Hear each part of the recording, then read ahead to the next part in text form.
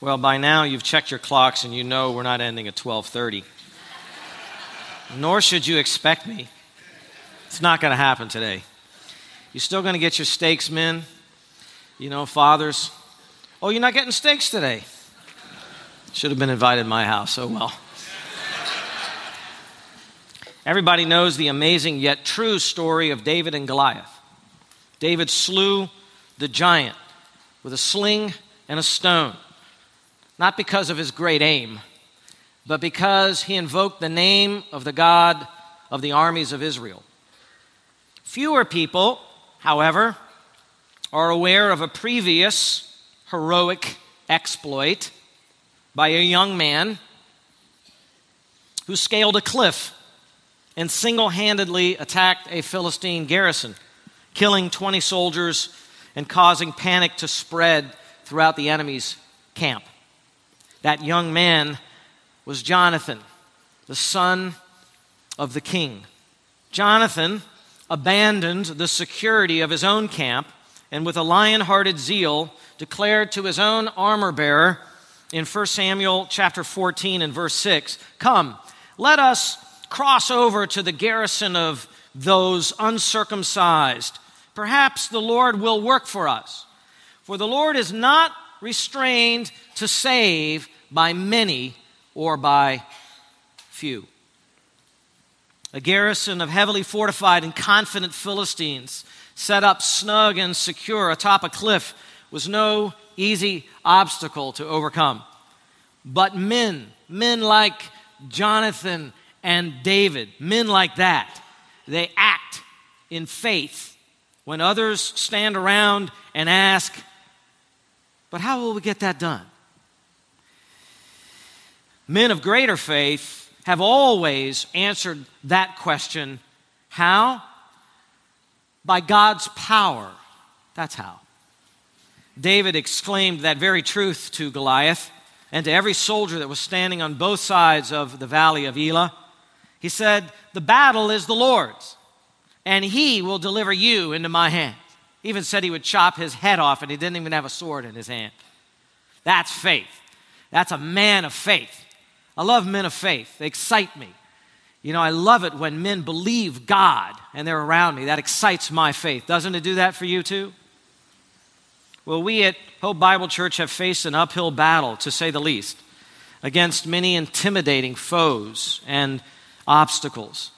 We commenced this whole thing with a complete lack of human resources, no church backing, no one else to share the vision or the load with us. We had no example to follow about how to plant a church using expository preaching. What's that? Nobody wants that. Churches all around us were pursuing the seeker-driven model. Make everything comfortable for the outsider. Make them feel at home. Don't talk about sin. That increased the size of their church. That works. It grows the number of a church. But does it do all that well at building disciples? It doesn't look like it. And yet for us, the battle was the Lord's.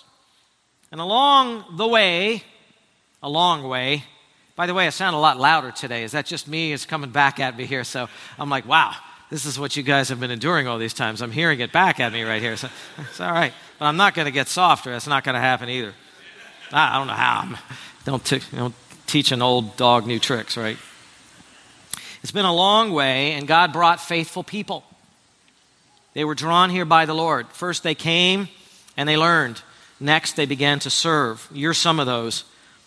In some cases, these men and these women became stalwarts of faith in the cause of Christ and built themselves into the very fabric of Hope Bible Church and its ministry. Nevertheless, as is true in just about every church, the faithful were always fewer than the fickle. And the costs that we faced in this region of the country are obviously, you know this better than any, much higher than the norm throughout the country. It slowed our ability to get established as a church. Many of our members were moved by the Lord to other parts of the country and other parts of the world. We have literally hundreds of former members that are now in other parts of the world and the country.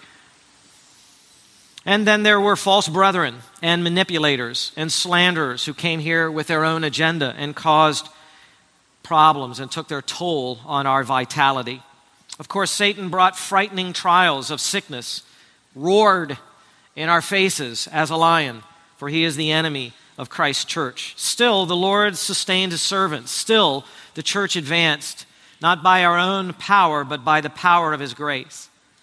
In the face of relentless obstacles or dangerous obstacles, believers really have three basic choices.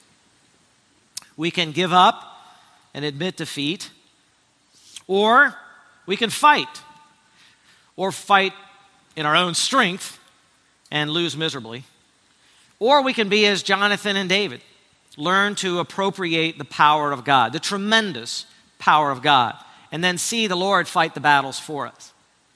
That's the wiser choice, don't you think? By God's patient grace ministering through our own weaknesses, this is what we did. We relied on the strength of the Lord. He overcame our weaknesses, he overcame our stubbornness, and the battle was the Lord's, and the victory is the Lord's. He gets the glory. That's why we're here today. One imperfect local body, led by a perfect God and Father, witnessing answers to prayer because he's faithful, celebrating this great day in our new $5 million, 55,000 square foot church facility, as they say, the size of Noah's Ark, all dedicated to the glory of God in Christ. And not just in a new permanent facility, because a facility was never really the goal, but worshiping and witnessing and discipling other people, all of that has to be done by the power of God. The men's ministry has a memory verse about God's power, Ephesians chapter 6 and verse 10. I'm kind of hoping many of you guys remember it, because if you know it, please join in with me and say it nice and loudly. Ephesians 6:10, finally, be strong in the Lord and in the strength of his might. I think I heard a lot of men there. But how do you do that? How do you be strong in the Lord? If you tell someone to pray to the Lord, they understand that. They tell someone to be strong, they know how to do that. How do you be strong in the Lord? What's involved in appropriating the power of God? Paul wrote about God's power early in the same letter, Ephesians chapter 1, verses 19 through 23, and that is the message that we will hear today about God's power. Ephesians chapter 1, if you would turn there, verses 19 through 23. I'm going to start reading at 18 so you can see that this is a prayer that he has. Ephesians 1, 19 to 23. Starting with verse 18, Paul writes, I pray that the eyes of your heart may be enlightened, so that you will know what is the hope of his calling, what are the riches of the glory of his inheritance in the saints. And now verse 19, and what is the surpassing greatness of his power toward us who believe.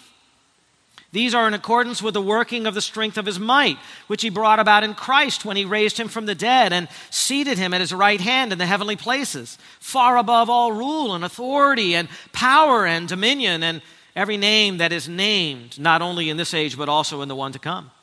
And God put all things in subjection under his feet and gave him as head over all things to the church, which is his body, the fullness of him who fills all in all. There's a lot in there, isn't there?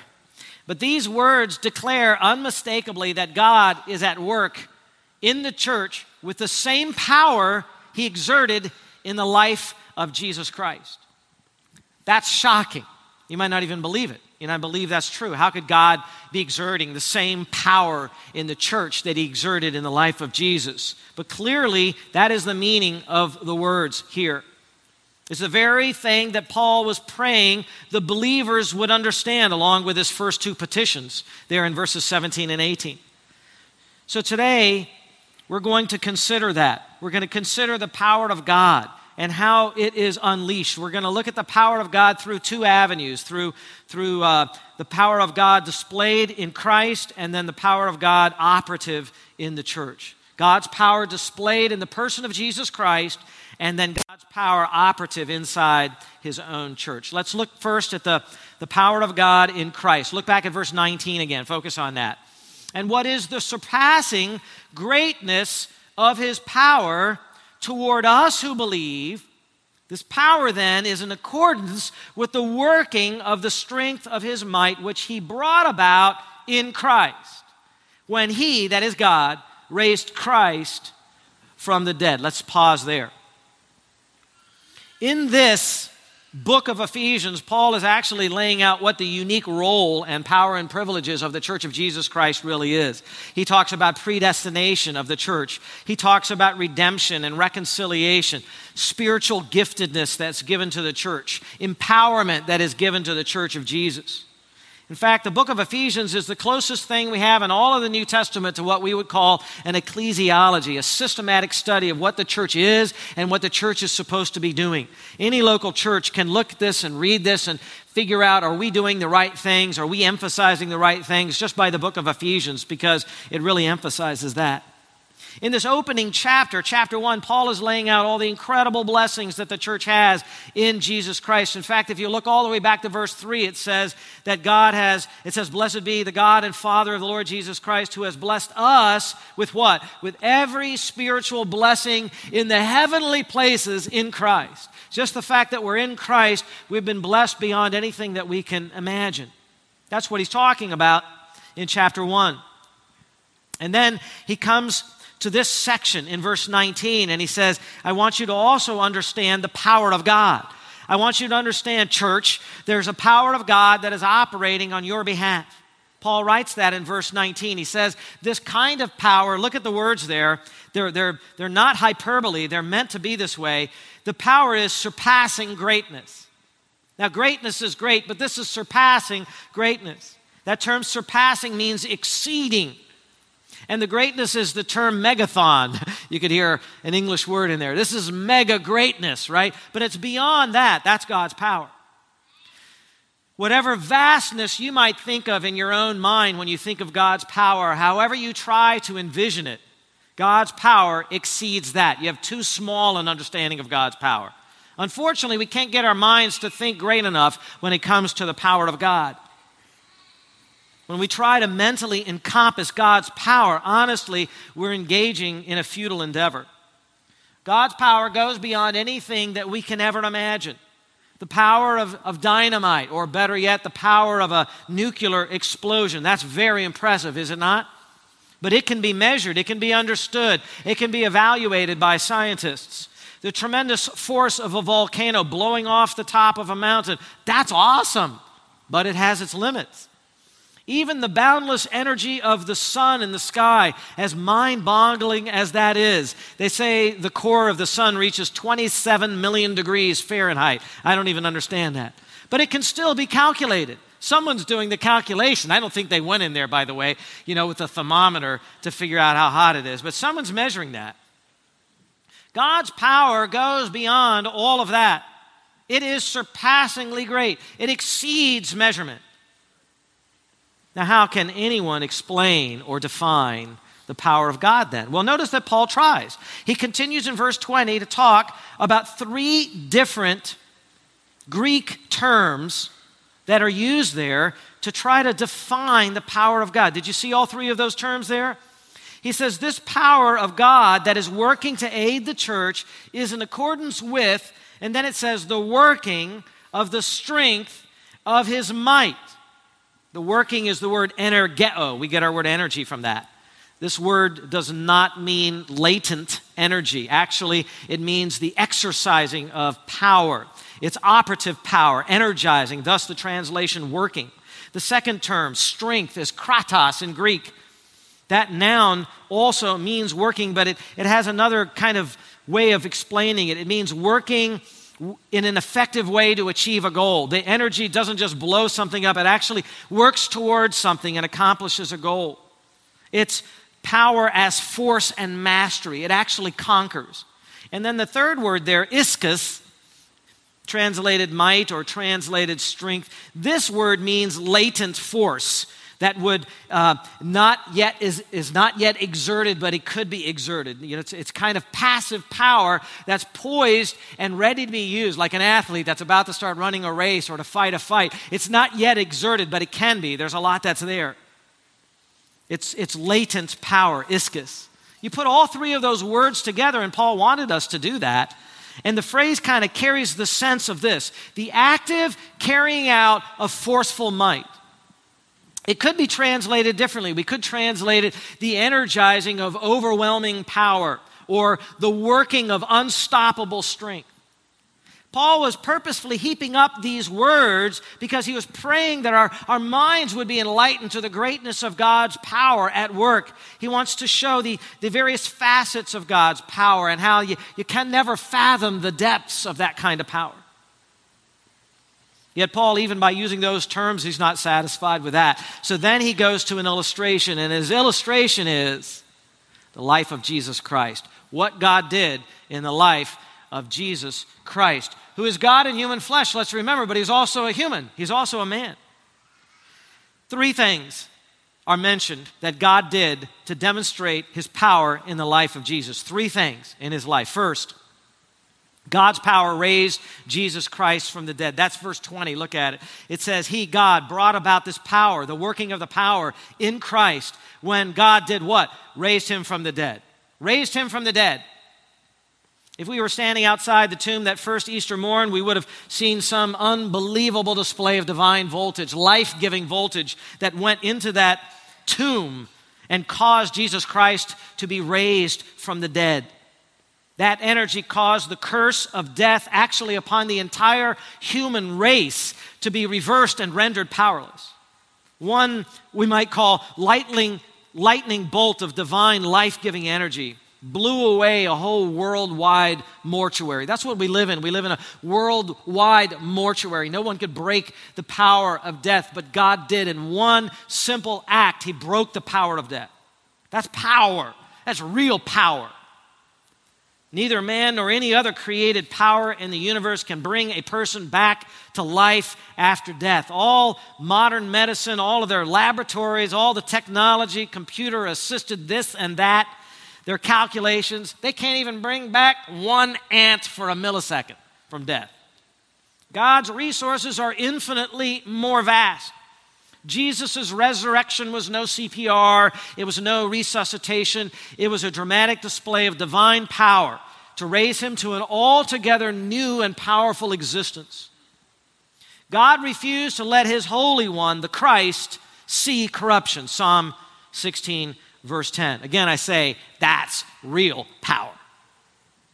But there's more. The second mighty act is God's power seated Jesus at his right hand. Again, look at the last part of verse 20. And seated him. Who's that? Jesus. That's a human being. Seated Jesus at his right hand in the heavenly places, the spiritual realms. Paul mentioned the resurrection first because that happened chronologically first, but most of the attention here goes to God's display of power in raising Jesus to the right hand of himself, of the Father.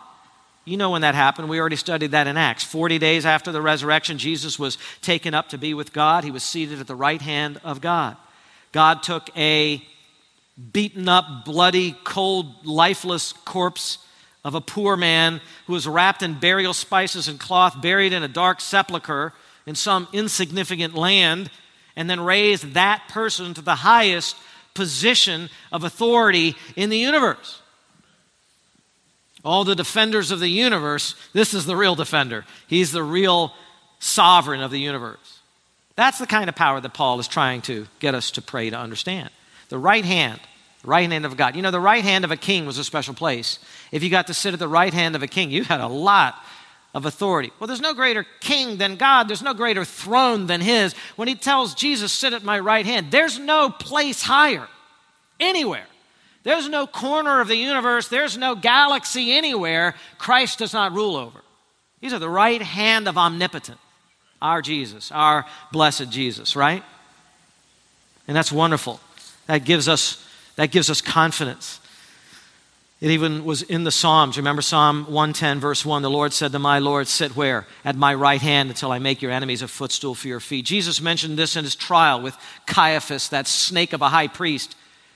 This is in Matthew 26. And Caiaphas, with the Sanhedrin behind him, thinking he had all this authority and power, he said, I adjure you, I put you under oath by the living God that you tell us whether you are the Messiah, the Son of God.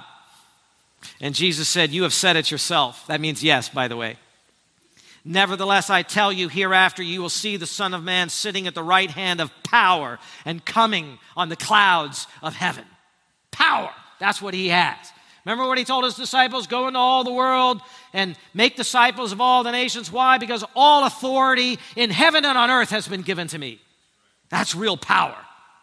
It even says this here in verse 21. Notice the seat of Christ's power. Far above all rule and authority and power and dominion and every name that is named not only in this age but also in the one to come.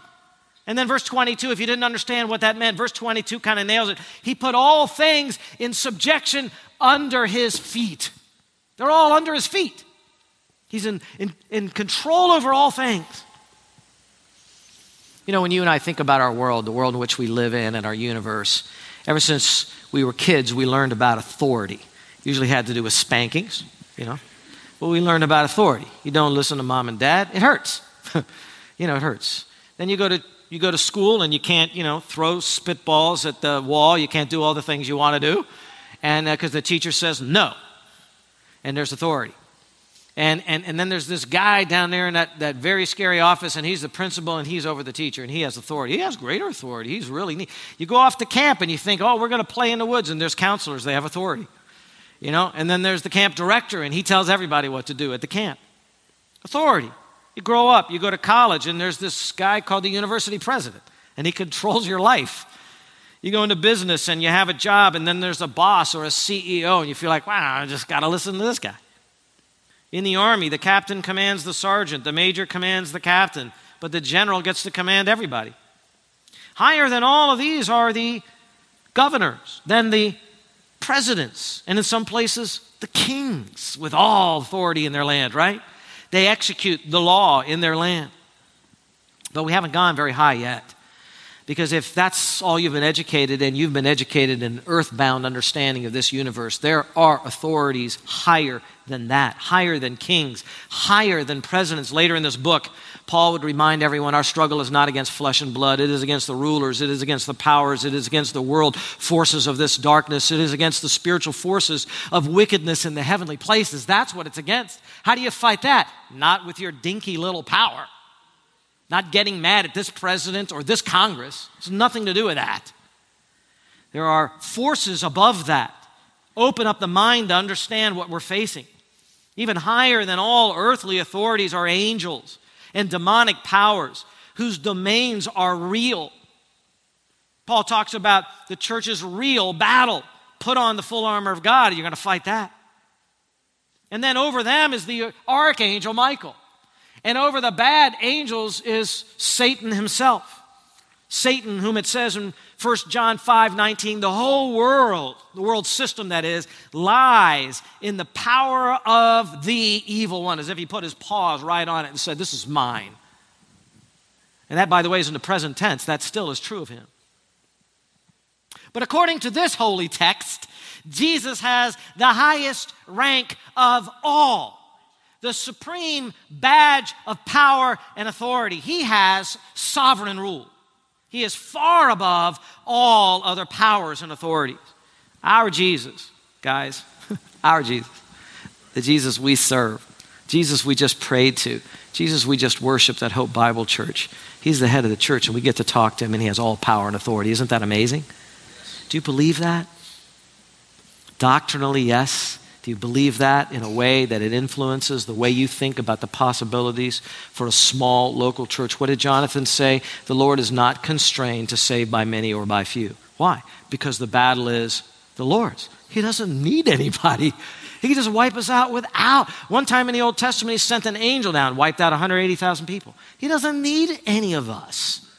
Just one person is all he needs who will believe him. Doesn't matter how big we are. Doesn't matter how small we are. Jesus is stronger than all. Some people ask, is Jesus stronger than Satan? Well, there you got your answer already. Even Revelation 19:16, he's got on his robe and on his thigh a name, King of Kings, Lord of Lords. Well, just in case someone had a certain name they thought one day might rival Jesus or kind of be up there in a pantheon with Jesus, let's just celebrate them all, Let's just put them all up there. Let's tolerate them all. Let's all just get along. Just put Jesus in a long line of different people, whether it is maybe the name Moroni from the Mormon church, or the Muslims that venerate Muhammad or Buddha, or the Catholics' Mary, not the biblical Mary. Look what Paul adds in verse 21. And every name that is named, not only in this age, but also in the one to come. You got a name out there, he's greater. I don't care who you are, where you came from. I don't care what you dig up and find. Jesus is better. He's better. You got it? Any questions? Absolute, total, universal supremacy. Our Jesus. Therefore also God highly exalted him and bestowed on him the name that is above every name, that at the name of Jesus every knee should bow, of those who are in heaven and on the earth and under the earth, and that every tongue confess Jesus Christ is what? Lord, to the glory of God the Father. Verse 22 is just a punctuation mark on that. God put all things in subjection under Jesus' feet. But there's even more. There's a third. The third mighty act of God's power in the life of Jesus is that he established Jesus Christ as the head of the church. Now, why would anyone want any different head than Jesus? God gave the church a head. The head is Jesus. He has all power. Why would we want another head? I don't understand that. But this is where it connects back to us, guys. God gave him, Christ, as head over all things. Look at your preposition carefully there. To the church, which is his body, the fullness of him who fills all in all. The third mighty act of God simply flows from the second. Since God gave Christ the name above all names, seated him at the right hand of the Father, certainly then he is head over all things, including he is head over the church. The church is the unique body of Christ. And Jesus is the life-giving, authoritative head of the church. He sends his life-giving power and impulses down into his own body. He is intimately connected with his own body. He's never going to be severed from his own body. But that doesn't even express really what Paul wrote there. Look at it again. It's not the fullness of what Paul means here in verses 22 and 23. Because notice at the end of 22, it says, God gave Jesus as head over all things to the church. What? Yes, that's what he means. The headship of Jesus Christ in the heavens with all that authority is a gift to who? The church, to us. It is our tremendous privilege to be connected to a head who is higher than all other heads and who's over all other authorities. We're not all that weak, guys.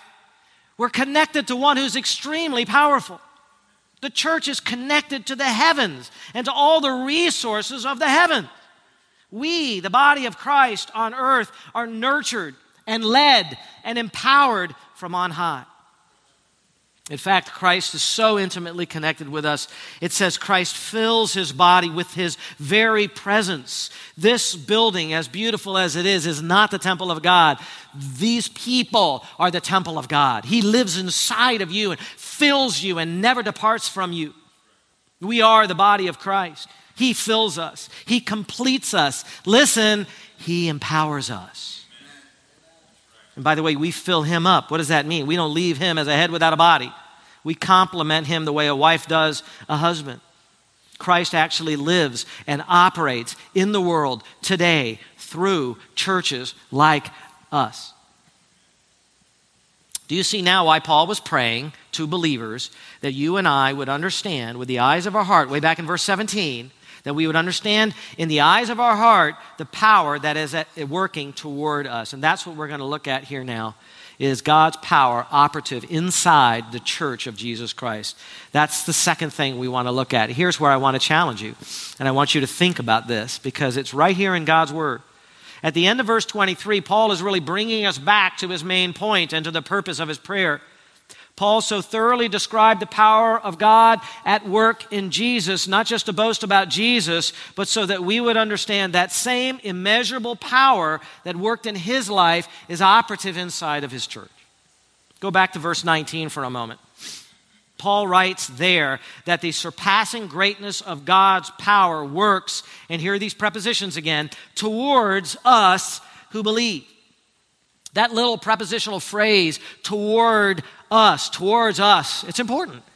If you have different English translations, you might have towards us, you might have for us, you might have in us who believe. All of these are possible translations because the meaning is that God's power and all of its resources are working toward our benefit. It's amazing. Therefore, there's something very practical here, something very beneficial in these words if we can grasp them. Paul was praying that the eyes of our heart would be enlightened to understand this because he knew if we got this, if we could believe this, if we understood this, it would be life-altering truth. We needed to grasp it. If we were going to do the work of God, if we were going to think about plans for the future, we needed to grasp it. There is a certain guarantee that God will bring through to completion what he has started inside of us. Put that another way. No one can stop God from working in and through his church. Nobody. What does God's power do in the church? Well, in chapter 2, in verse 1, if you glance forward to that, Paul is describing how we were dead in our trespasses and sins, and God's power saved us from that.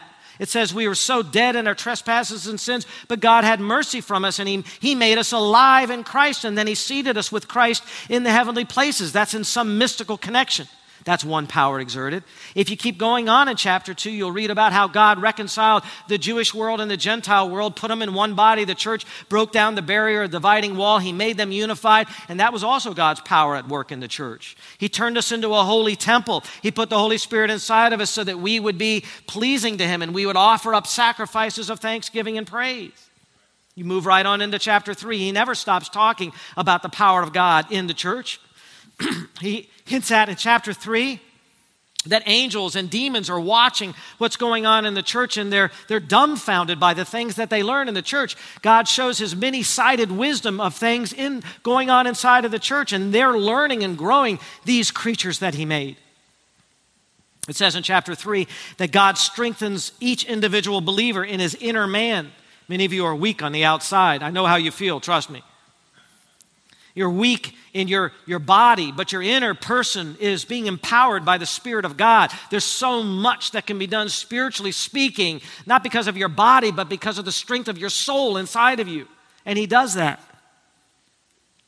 In chapter 4, he talks about how Christ ascended into heaven and he brought gifts back down to men. So he equipped the church with spiritual giftedness and with love and poured out his love on them. So we walk in newness of life. That's a power nobody out there has. In chapter 5, it says we walk in God's wisdom and we walk in God's light. We're the bride of Christ and we're assisted by the fullness of God's Spirit.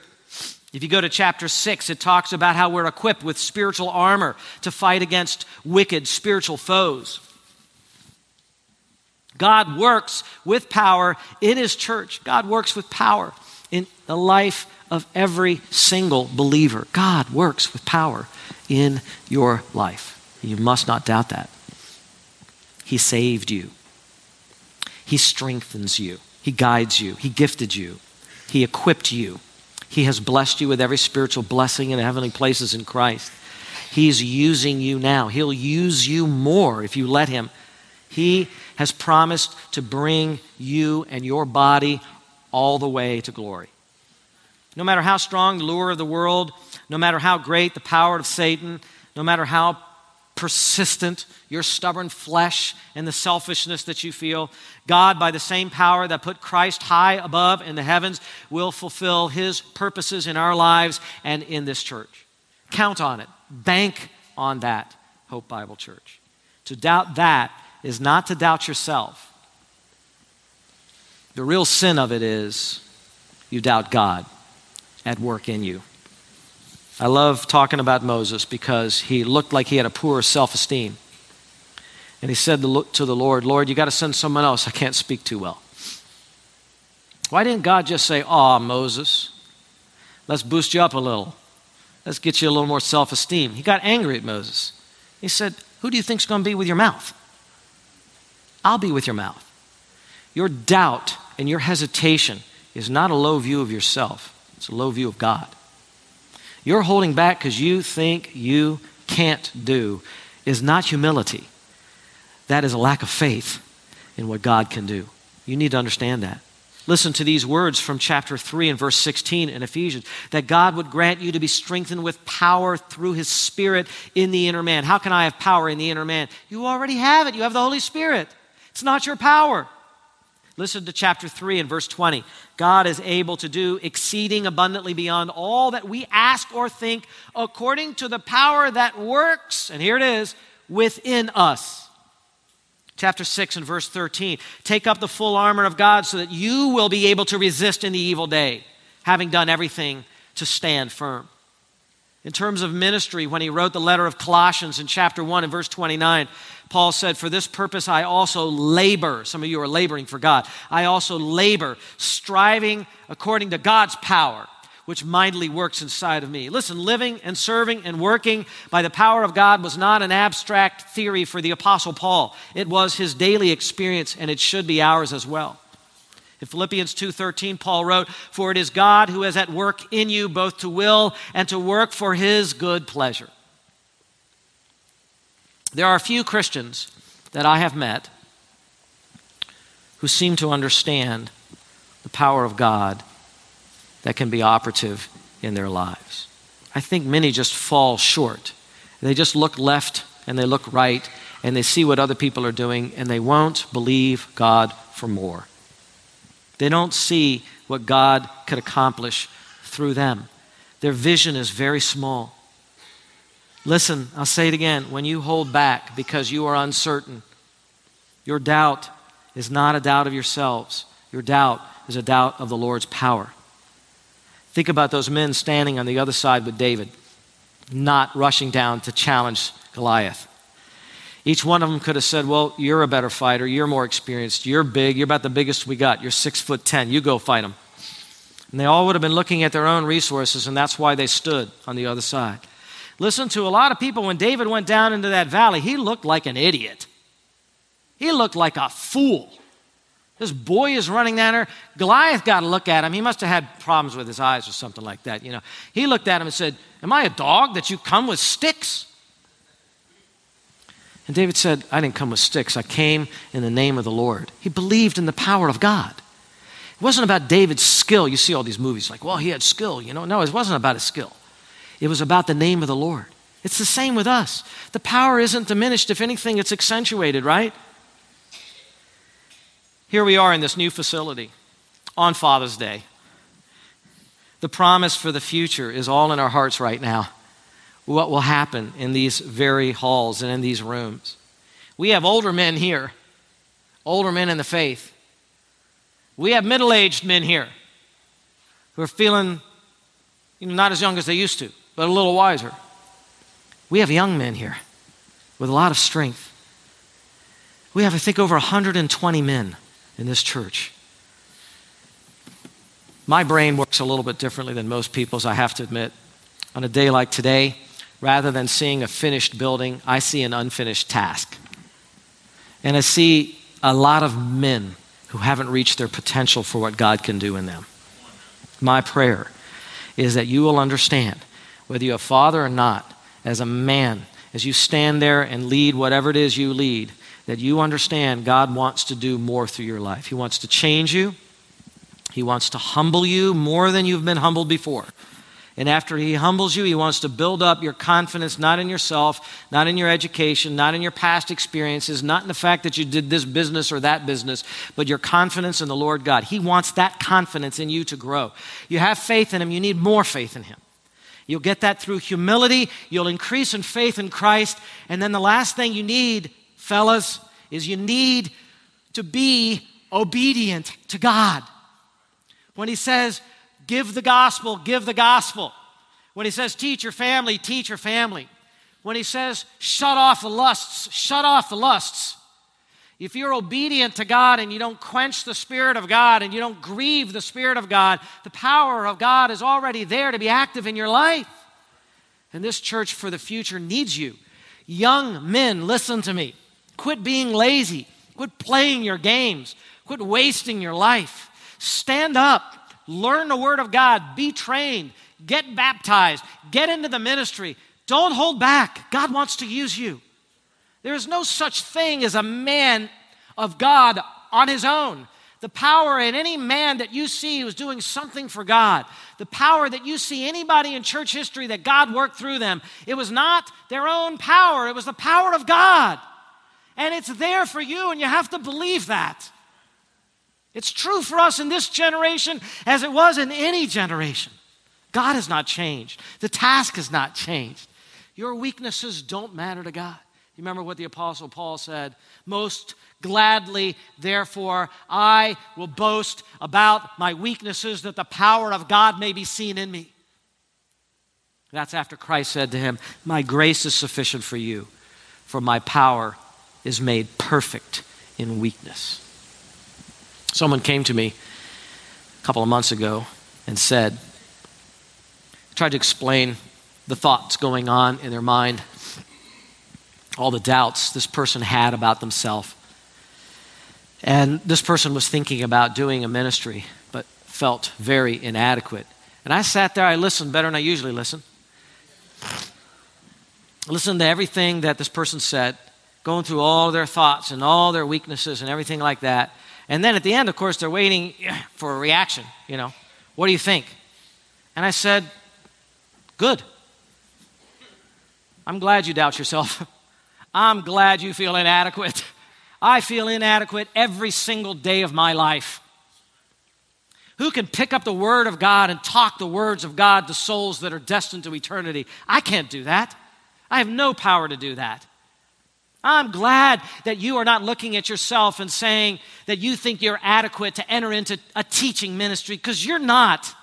And any man that thinks they can come into a pulpit or classroom and teach God's Word and they're going to do just fine at it, they probably shouldn't be doing it. So quit using your thoughts of inadequacy as an excuse to hold back the power of God. And when you go home, get on your knees before the Lord and say, here I am. Use me. I'm so weak. I have a family to lead. I have people to witness to. I have a spiritual giftedness to rise up and use. Oh, Lord God, I need your power. Father, bless these people with the answer to Paul's prayer. Help them to see, their eyes of their heart to see your power, what you can do through the men and women of this church in the future, in this building or in some other place, if they would offer themselves to you in a greater way than ever they have before. Father, I pray it for the glory of Jesus and for the display of your power through the church. In Christ's name, amen.